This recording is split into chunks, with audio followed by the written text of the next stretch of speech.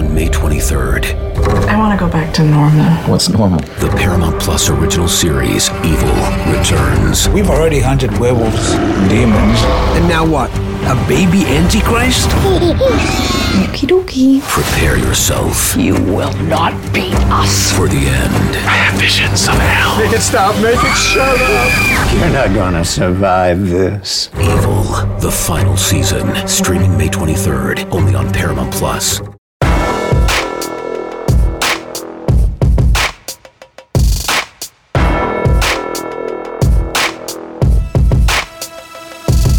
Joined now here on the flagship podcast by the one and only Big 12 Commissioner Bob Bowlesby, who has been going about 100 miles an hour. I mean, it's not just what's going on with the Big 12, it's what's going on with all of college football as a member of the four-person working group that came up with the proposal for a 12-team college football playoff.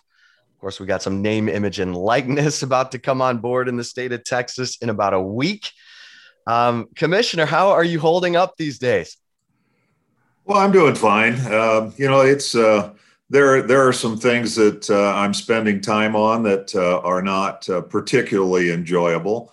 But the college football playoff is one thing that has been a long and arduous process, but I think is coming to a productive close. I think it's going to be good for the college football enterprise. I think the opportunity for participation is going to be excellent. And so, that part of it has been a labor of love. I think in the midst of finding ourselves in court and finding ourselves with a need to make modifications to our rules and all of the many things that are going on. There's also some things that you can look at and say, gee, we're actually making some progress. Well, I call you the voice of reason in college athletics because you're very measured. You look at everything, you make solid, decisions. And I think you also, through the whole COVID-19 pandemic, I thought you did a brilliant job. And then you turn around and here comes the college football playoff expansion. A lot of folks thought it would be 8. The proposal would be to go to 8 teams for a college football playoff. Why did the proposal come out with 12? Well, I think that's probably the seminal question that has been asked of us. And when you began to overlay a need or a belief that more teams needed to participate, and that 4, I think we all acknowledge, is clearly superior to all of the predecessors, the Alliance and the BCS and all of the others. I think the human selection process is clearly superior to the computers or the blended polls and those kinds of things. Those are all things that we looked deeply at and just determined that we had really done some things right on it. On the other hand, when you look at 8, and if you believe that there's an opportunity to, or perhaps a necessity to provide more participation opportunities, all of a sudden you get to the point where you say, well, are we going to have 6 automatic qualifiers and 2 at-larges? That just didn't seem like it was enough. You could certainly look at it and say, well, the A5 has brought most of the value to the college football playoff. Let's go with the 5 A5s and 3 at-larges, or maybe 5 and the highest ranked group of 5.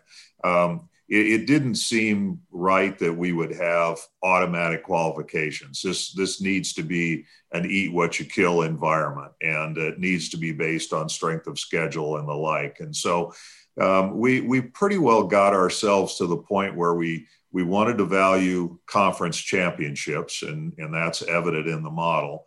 But we also wanted to make sure that those who had earned it had a crack at getting into the playoff. And so 8 just didn't seem like enough. and 16 seemed like too many.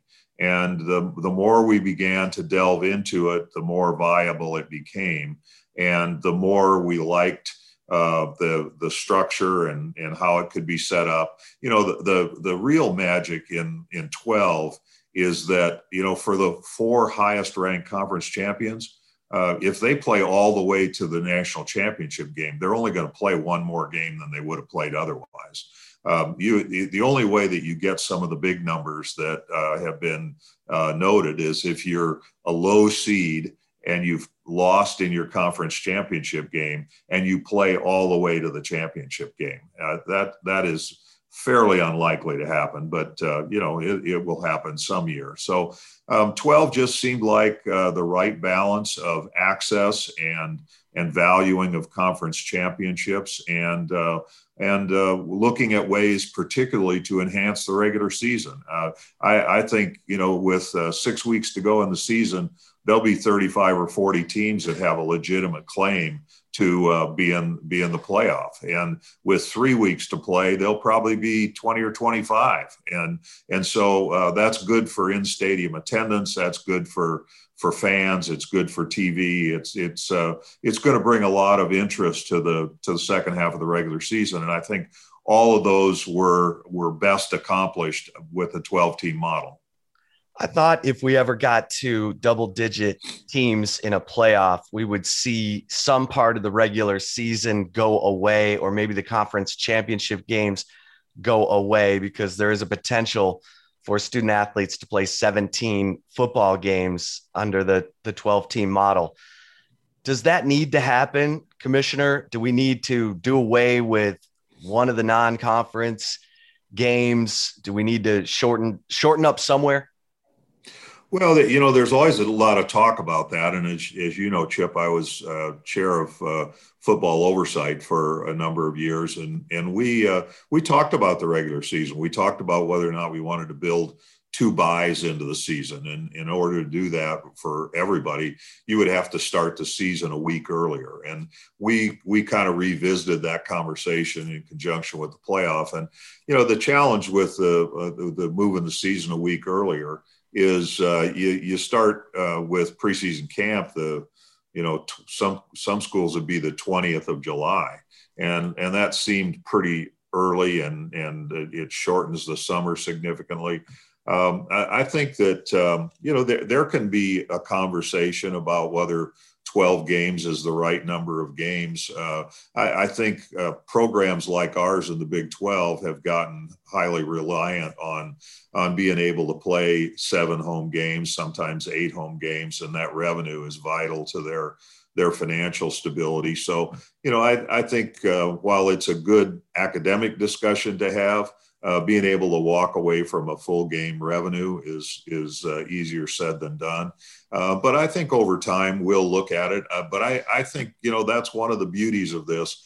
I don't believe that the 12-team model weakens the regular season. I think, on the contrary, it greatly strengthens the regular season and keeps a lot of people close to the flame. Now, it's a fair question to ask, what does it do to the postseason? Does it hurt some of the traditional bowl games that have been around? Well, right now we don't know what bowls will be involved in the playoff, and we'll be talking with lots of them over the next 3 or 4 months to determine the feasibility of it. But the fact is, there are a lot of bowl games, and it's a good thing for players and coaches and institutions to play in the postseason. But, there also are a lot of the bowl games that are not strong financially and are not, greatly anticipated. They don't have long traditions and the like. And so it's not clear exactly what will happen with some of the bowl architecture, but we certainly have made the decisions with those thoughts in mind.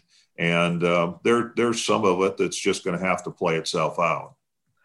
The top 4 the top 4 seeds are the highest rated conference champions. Does that eliminate Notre Dame from ever being a top 4 seed? Jack Swarbrick was in your working group. How did those conversations go? Jack Swarbrick, of course, the athletic director at Notre Dame. Yeah, well, Jack was very. I think all of us worked hard to put our conference hats at the door, and in Jack's case, he has a unique relationship with the ACC, and particularly unique last year since they played a conference season. But they value their independence, and he went into it with his eyes wide open. We all said we think it's a big deal to have played through the season, to have played a lot of games against the best competition in your league, and to have come out as the champion. And it's. In all of our cases, we're going to have a conference championship game at the end of the year that's going to say, okay, this is who the trophy is going to go to. And all of that is good. That is difficult to do. And Notre Dame isn't going to do that. They have chosen to not participate as a conference member. And, Jack, to his credit, has taken some heat over it. And yet he said, hey, listen, we're not playing a conference championship. We're not playing a conference schedule, and we're doing that of our own volition. And that's just one of the things that goes along with it. Now, there were some comments from him just yesterday where he was saying, yes, but remember, we've had our challenges getting into the playoff, having to be almost undefeated as a practical matter to get into it. And now with 12 slots and 6 at-large slots, if Notre Dame's ranked anywhere in the top 10, 11, 12, they're very likely to be in the playoffs. So in terms of annual access, I think it's a better situation for Notre Dame. Are they going to get the benefit of that bye in the first round? No, they're not, because they're not going through the same ordeal during the season that those that have won conference championships have. So, there's a trade-off there. But I think in terms of frequency of access, this is a good thing for Notre Dame. We will take a quick break here in the Flagship Podcast with Big 12 Commissioner Bob Bowlesby. We'll come back and ask him about how quickly he thinks this expanded college football playoff will happen. We'll do that next right here on the Flagship Podcast. Commissioner, 23 appears to be the earliest we could see the 12-team expanded college football playoff.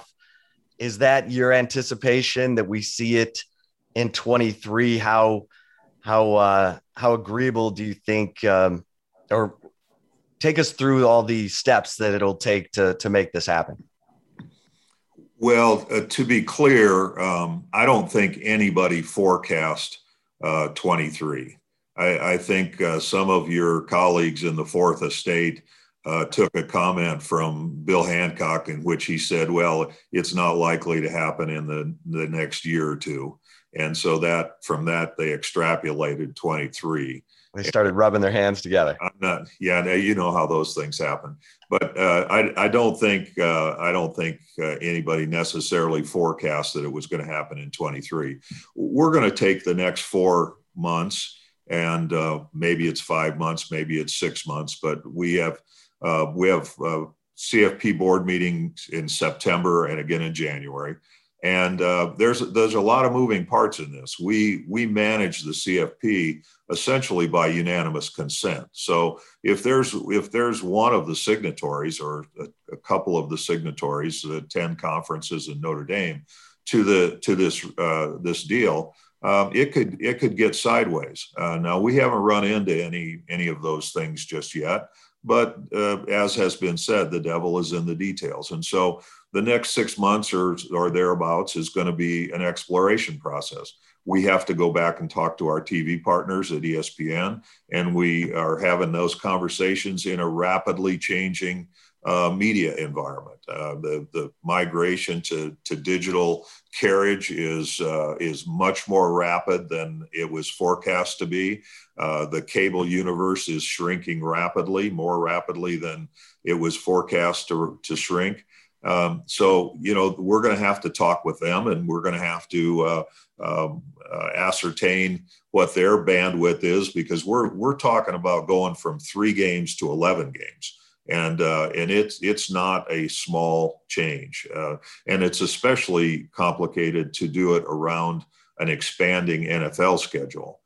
Because we're not going to put games in direct conflict with the AFC and NFC championship games and the like, as an example. So there's a lot of media stuff to go through. We also have partnerships with our New Year's Six bowls, and we have to go back to them. They in the case of the Big 12 and the SEC, we have a contract with the Sugar Bowl where we're signatories to the television contract, and it's a very large contract. It's tens of millions of dollars. And similarly, the Big Ten and the Pac-12 have contract with the Rose Bowl for the same thing. We have structured this so that we have some of our traditional bowl partners on New Year's Day and with quarterfinal games. And so we've tried to respect the bowl environment, but we've also struck a balance with some games on campus. And so, it's got a lot of moving parts, Chip, and we don't want to try and shove a 10-pound ham down a funnel. We want to include our partners. We want to value their contribution and their traditions, but we also have a desire to get this done and to make it work. And so aspirationally, our board they're going to have another crack at it in terms of approving it. And if we come back and say, well, here's the deal, and there are elements of it that people don't like, then, we may or may not get there. I think what has come out of our meetings is that we think the 12-team model is a good model. We may be able to do it preemptively, and we don't know yet about the feasibility of all of those aspects. And we'll go through the process. And if it turns out that it's not doable in the near term, 23, 24, whenever before the end of the contract, then I think what you'll see is we'll probably stay relatively committed to the 12-team model, but we won't implement it until the end of the contract. And so, we just don't know on those things yet. When you look at the financial impact of the expanded playoff, do you have an idea of what it would mean specifically to the Big 12 in terms of per school payout increase? Obviously we've done some work around that. There's a couple of components to it. One, these things are only worth what somebody will pay you for it. And in a changing media environment, who knows what that will be. We'll have to see, and we'll have to go through negotiations. And yes, I've done some forecasting around a number of different scenarios, and no, I'm not prepared to share those with the public right now. That's not going to surprise you very much. Well, I had to try. Commissioner, talking to Big 12 Commissioner Bob Bowlesby, and the, obviously name, image, likeness is set to go in the state of Texas, where the law goes into effect July 1st. The NCAA still, as of this moment, we don't have clear guidelines from the NCAA about what their member schools should be thinking about in terms of NIL as these laws start to go into effect. What is this? Do you feel like this is the Wild West? I mean, kids are talking about starting GoFundMes, OnlyFans, Twitch accounts. I mean, what's allowed, what's not allowed? Can you regulate this, Commissioner? Well, first of all, when you think about regulation, we have lots of them, and some institutions adhere to them carefully. Some institutions conspire to circumvent the rules, and others, the vast majority, do the right things at the right time, and they know what this is about. This is about drawing a bright line between the student athlete's life as a student athlete, their education, room, board, books, tuition and fees, and full cost of attendance. And, that's the environment in which you work. And if you want to be a professional athlete, there's a place you can go and be a professional athlete, but it's not college. On the other hand, there's an acknowledgement in the changes in the NIL rules that student athletes have some inalienable rights to their own name, image, and likeness. And, if they want to promote the fact that they're giving tennis lessons and getting paid for it, they ought to be able to do that. They ought to be able to go out and make speeches for compensation. They ought to be able to make appearances. They ought to be able to run summer camps. An offensive lineman ought to be able to sell a package online that tells high school aspiring offensive linemen what to eat and how to train and those kinds of things. There's lots of stuff that is appropriate that they ought to be able to do. Where it gets dicey is in the social media environment and making sure that there is appropriate payment for appropriate involvement and that the institution is not involved in making those arrangements. And those that do it right will not be involved in those things. They won't be brokering deals for kids, but they'll be helping them to learn about financial sustainability and proper business management and how you file your taxes and what kinds of things you can do and you can't do. I mean, there's a lot of educational things that the schools can do or a third party can do on behalf of the schools. One of the things that student athletes are going to be able to do is they're going to be able to have representation. They'll be able to have an agent working with them that's out working every day to help them promote. But, the thing that has to be remembered is there's going to be a very few student athletes that make a lot of money. There's going to be quite a few that make a little bit of money. And then there's going to be some that just aren't willing to work hard enough at it to make any money or don't perhaps have the profile to make any money. So, we thought it was going to be the end of the world when we had fueling stations because we couldn't decide whether you could have cream cheese on your bagel or not. And we thought it was the end of the world when we went to full cost of attendance because there would be differences between schools. And indeed there are. In our league, we have costs of attendance between $3,200 and $6,500. And you never hear it come up on the recruiting trail. So, the reports of this being the end of the world are not accurate. I mean, the enterprise has proven to be very flexible and the fact is there will be people that use this to cheat. There'll be inducements that are they're illegal now, impermissible now, and they'll be impermissible in the new day. But that doesn't mean there won't be institutions that do it. And so, it's you're not going to eradicate bad actors. That's for sure. But the time has come when some things that have been previously impermissible are now going to be permitted. And, it sort of makes compliance officers' heads explode. But there are some things we're just going to have to let go of. And you may have a kid driving a new car around campus because they've developed a relationship with a car dealer where they're a spokesperson or they're going to do autograph sessions every once in a while, or it could be a lot of things in the relationship. But this is intended to have disclosure. The institution, the student athlete has to file paperwork with the institution to let them know what they're doing. It's not an approval process, but it's an acknowledgement that they have a deal. Who's in on the deal, who's representing them, how much are they getting paid, how long does it last? Those kinds of things need to be on file with the institution. And so, we're going to have to, this is going to be an evolving environment for several years to come. And it will just become a part of the way college athletics operates. But it's important that we separate that which is institutional intellectual property and what is student athlete intellectual property. And, those things are, we're going to have to find our way on that a little bit. Yeah. Like a GoFundMe. I mean, should a kid be able to open a GoFundMe and say, hey, fans, if you like me, pour money into my GoFundMe? Yeah, they actually can't do that under the NCAA plan.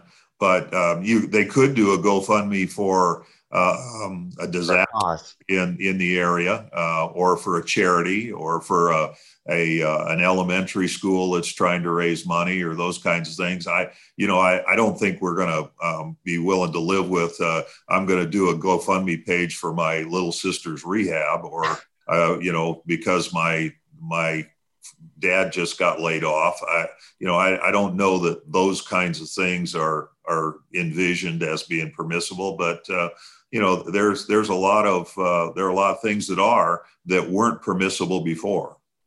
Is this in some ways a blessing, Commissioner, because you've got a model right now that's an amateur model. Athletic departments are tax exempt. Student athletes are not going to be seen as employees with name, image, likeness, yet they are going to be able to reap some benefit for their level of Q rating in their sports world with their fans.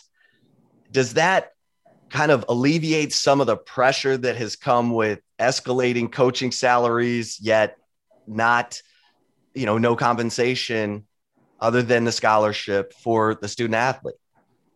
Yeah, well, coaching compensation, commissioner compensation, there's TV revenue for the people individuals that are making a lot of money in this space. And, it's I'm not sure that it's really fair to compare a coach who spent his entire career working to get to where they are compared to an 18 to 22-year-old. I think that's what college athletics is about. I think it's us helping 18-year-old adolescents become 22-year-old adults, and in the process have a good athletic experience and get a good education. I think that's fundamentally what it's about. It's been made out to be something other than that, but in the main, for the vast majority of student athletes, that's what it is. It's about a 4-year or 5-year period where you can get a great experience, and now you're going to have a chance to make a little money. But this is not intended to be a profession. It's not intended to be an employee-employer relationship. It's easy to make that comparison. The coach is making lots of money and the poor student athletes not getting anything. Well, a full scholarship with all the benefits at the University of Texas is higher than the median income in the state of Texas. And so, it's to say that student athletes don't have a pretty good lot in life. Most students on campus would trade places with them in a heartbeat. And so, I think this is just another step towards permissibility, and it's intended to be not a gift. I mean, there are those who are being told, oh, well, you've got 40,000 followers on Instagram, it's worth X number of dollars. Well, it doesn't work that way. You're going to have to be willing to produce content and to do it all the time so that people can get their appetite satisfied for the content. And it's a lot of work. I have a daughter-in-law that's a fashion influencer on in a variety of different modalities, and she works 80 hours a week on it. And so it's not just saying, well, I got some followers, I'm gonna really make a lot of money. It doesn't exactly work that way. Is there anything else, Commissioner, that you think is important for people to understand with regard to either NIL or the 12-team expanded college football playoff proposal? Well, relative to the latter, the playoff, I think we have a good plan. Now we have to go about the process of ascertaining how we can execute it, and that's going to take a little time. Relative to NIL, I've been involved in it up to my ears, and I have gone through a transition. I began to say at the beginning, well, okay, we're going to move incrementally from where we are now, and we'll only go so far as we start getting uncomfortable. I quickly got to the point when we were diving into all this stuff that I really am of the belief that the time has come for this to be liberalized, and that we need to acknowledge that student athletes have a life outside of their athletics. They're not completely divorced from one another, and as they use their name, image, and likeness, their prominence as an athlete is certainly going to come into play. But some of the things that were previously impermissible are now going to be permissible, and it's going to drive some people crazy to say, "Oh, well, I gotta know what they're doing, and I gotta know how much they're getting, and there must be something going on because he's driving a nicer car than he should be." And those are things are going to be divulged to the institution. And there are steps to be taken if student athletes are not doing it properly. And so, this is going to be a long evolutionary process, but I think the time has come that this is an appropriate step forward. And we're all just going to have to take a deep breath and look at, right now we have lots of different state laws. They aren't all the same. I expect we'll have an NCAA policy by July 1st, but there are going to be no lives lost on July 1st. It's going to be a long evolutionary process, and there'll be modifications along the way.